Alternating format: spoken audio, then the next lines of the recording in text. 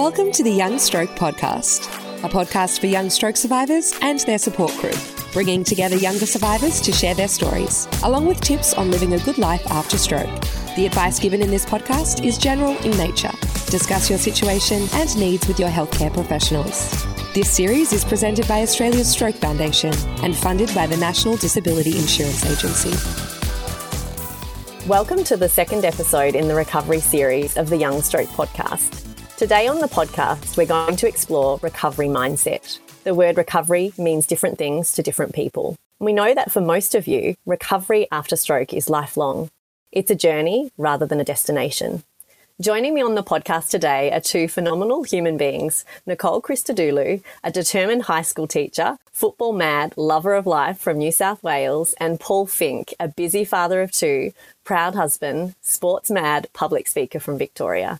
Welcome, Nicole and Paul. It's fantastic to have you on the podcast. Thank you very much. Hey, thank you, Simone. Now, Nicole, pardon the pun, but could you kick off the episode by sharing your stroke story? Yeah, sure. When I was 21, I had 2 strokes in my sleep. So that meant that I spent 10 weeks in hospital. I had to learn to walk again. I had to learn to do everything again because if you were to draw a line right down the middle of my body, everything on the left-hand side was affected. It was all paralyzed. So I spent the 10 weeks in hospital learning to do everything again.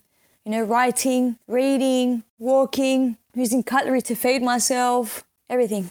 And what are the main stroke impacts that you experience today? I've recovered so much, but I've been left with, when I run for a little bit too long, my left leg gets fatigued and it just slows down and it gets weak and uncoordinated. My short-term memory isn't the same. I used to have elephant memory pre-stroke, so I would remember everything, but now, some things just leave my brain, they don't stay in there, so frustrating to deal with, but I can't complain. And how many years after your stroke are you now? So now I am 6.5 years after my stroke. Yeah, thanks for sharing that, Nicole. And Paul, do you mind telling us a little bit about your stroke story? I was 34 years old. I had a AVM hemorrhage stroke. Previously, I was pretty fit and healthy, living a sporty life, I guess. Married, and my son was born 7 months before my stroke, and I was working full-time with computers or IT. So with no warning signs at all, I had a shocking headache and I was in altered conscious state. Luckily, I was home and my wife called the ambulance.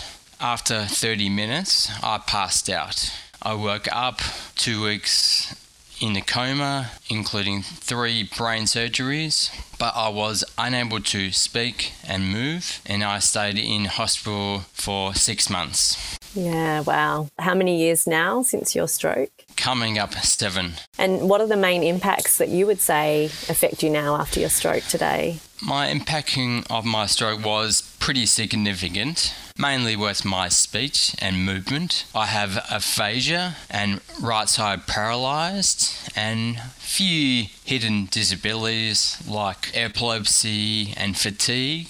Yeah, thanks for sharing that. Now, I'm really keen to find out a little bit around how important goal setting's been in your recovery journey. Yeah, goal setting was a little bit difficult in the beginning, but very important, obviously.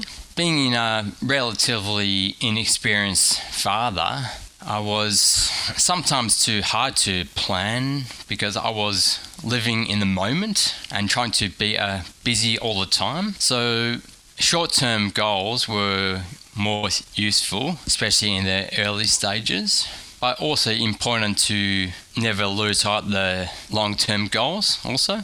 My goals will center around my family and try to be more independent, I guess. And Nicole, how important has having something to work towards been for you?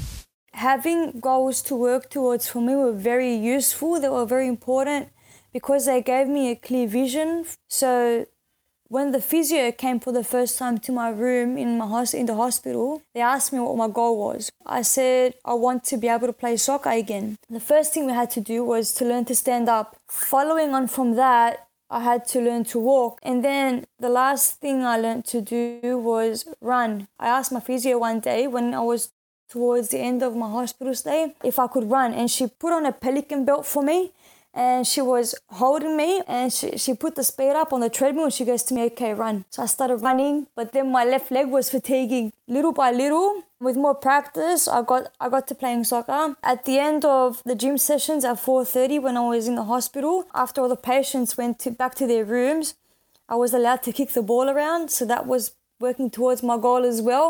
Also, one of my goals was going back into uni to finish off my teaching degree because I was in my last year of my degree when my stroke happened. So that's been very important. Getting the support that I need to work towards where I wanted to end up really helped, and it worked.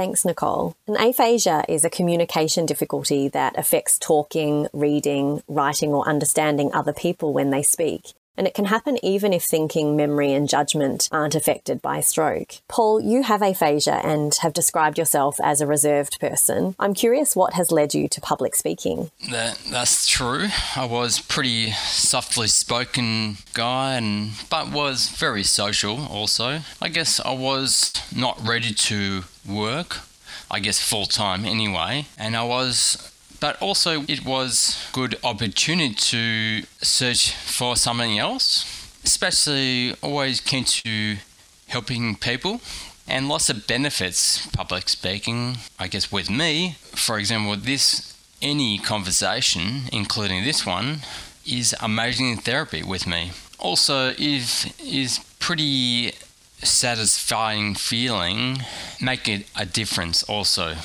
with people's lives.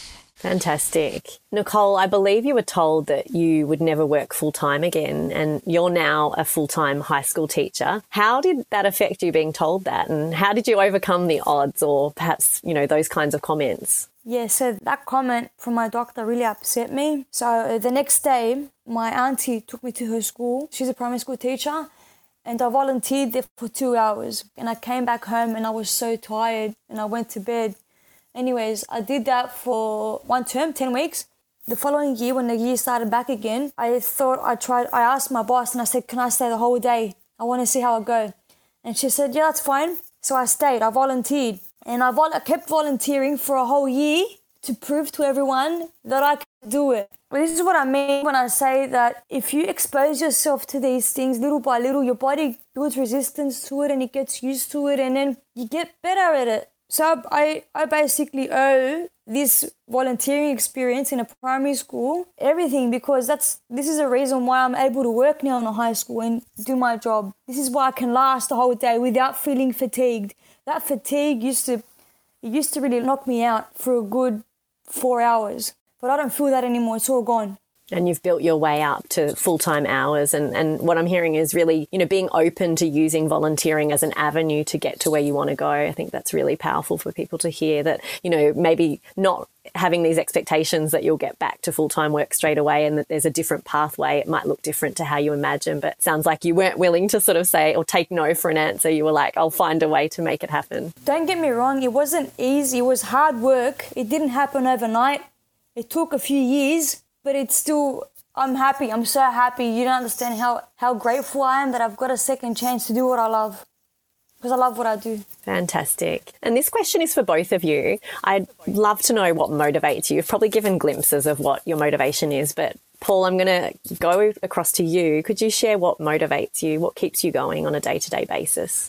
I'm pretty self-motivation anyway, but my motivation is my kids and my family and trying to be as independent as possible and be a good father and not be a burden for my family. Yeah. And Nicole, what motivates you? Back a few years ago, 3 years ago, I did a few sessions with a neuropsychologist and they showed us this video on what happens in your brain when you make a new neural connection. And that, to me, made the world of a difference. What happens is that when your brain forms a new connection or when you're learning a new skill, there's two lines just join up. The more you practice this skill, the stronger and the bigger this connection gets.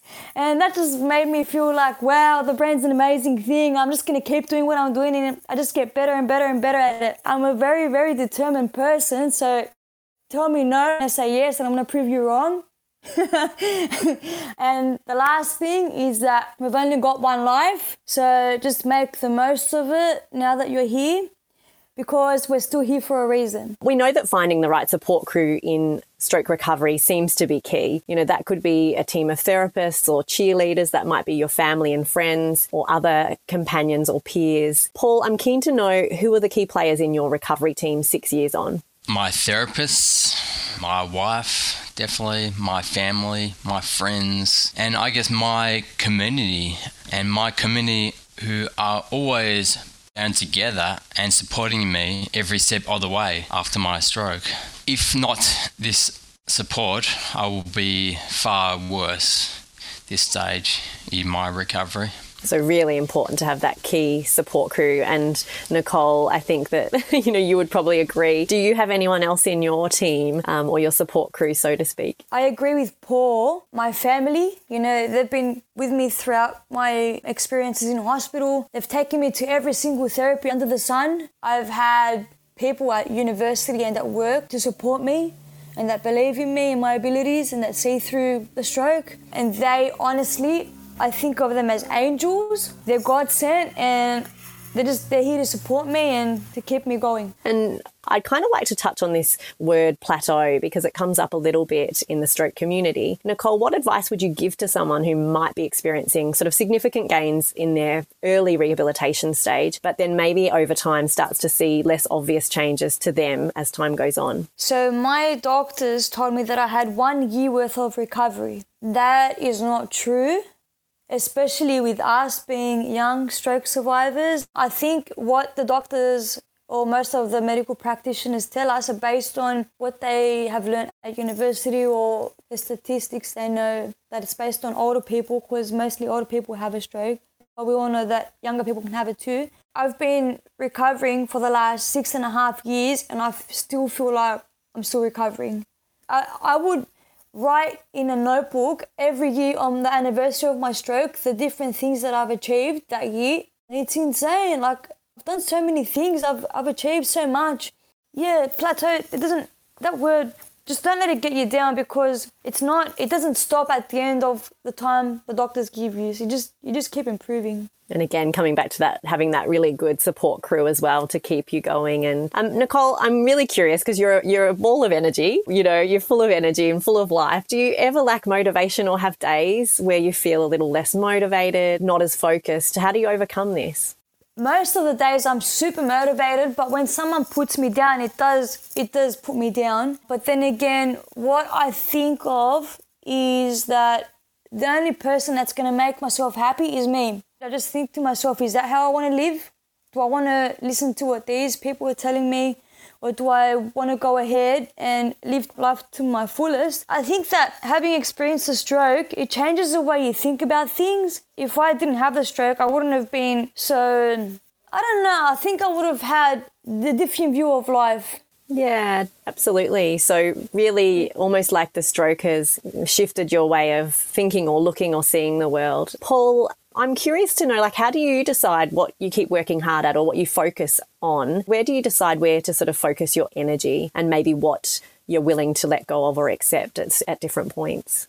I think acceptance is almost second nature with me, mainly because the stroke was so quick, and the positive of that, I can't remember the acute stages as much, so I'm not really traumatized, but also I'm a pretty practical person, and I focus on the things I can control, not can't. Yeah. And what I really, really like about both of your stories is this kind of ability to focus on the possibilities and opportunities rather than potential difficulties or limitations is what I'm really hearing from both of you. It's your chance now to share what has helped you along the way. So what are your top recovery mindset tips, Paul? I'm going to start with you. I guess positivity is very important with me. Also, open-minded attitude, and maybe also trying to be less self-conscious and comfortable in your skin. Yeah. Fantastic tips. Thank you. Nicole, what are your top tips, your recovery mindset tips? I agree with Paul. Being positive really helped a lot. Seeing all the different changes that were happening really excited me, and I was just getting so happy. Be happy that you're still here. Focus on the things you can do and you're able to do. You know, you're still here with your family. Life's amazing. Just don't give up. Never ever give up. I'm going to wrap this episode up with one last question for you both. Paul, how do you live a good life after stroke? I think being healthy, exercising regularly, continuing with strong connection with family and friends, and also being active and using your brain a lot. Fantastic. And so, Nicole, to finish up, how do you live a good life? So after my stroke, I thought to myself, I'm just going to go ahead and do everything I love to do, because one day I may not be able to do it. We're only here once. And since the stroke, I have achieved so many things. I've traveled to so many countries. I have learned to play an instrument that I was told I shouldn't be able to learn to play. I'm playing soccer for Australia soon. Hopefully next year it happens. I finished off my degree as a teacher. I have done some work with UNESCO, and my embroidery has been on display in France and in Cyprus overseas. Now all these things have happened because of my stroke. If I didn't have it, I wouldn't have done any of this stuff. I wouldn't have achieved anything. The view on my life has changed because of the stroke, and I just go ahead and do everything I want to do, not what everyone else wants me to do. So that's how I live a good life. So really focusing on what's important, what lights you up. Yeah. Amazing. Thank you so much, Nicole Christodoulou and Paul Fink, for being on the podcast today. You can find out more about Paul, including his recovery journey and survivor tips, over at iampaulfink.com.au. The next episode in this series is Finding the New Normal After Stroke. Be sure to listen in for more tips from your fellow stroke survivors. If you found this episode helpful, subscribe to the podcast and you'll be notified about future episodes. Share the episode with your family and friends, and please leave us a review so more of the stroke community can find us. Thank you again to Nicole and Paul for being on the show. That's all for today's Young Stroke podcast. Find out more about Stroke Foundation's Young Stroke Project by visiting youngstrokeproject.org.au. You can listen to dozens of other podcasts on our stroke recovery website, enablement.org.au. Strokeland's health professionals provide practical, free and confidential advice. Connect with them on Enable Me or call 1-800-STROKE. That's 1-800-787-653. The advice given here is general in nature. Discuss your situation and needs with your healthcare professionals. The Young Stroke podcast series is presented by Australia's Stroke Foundation and funded by the National Disability Insurance Agency.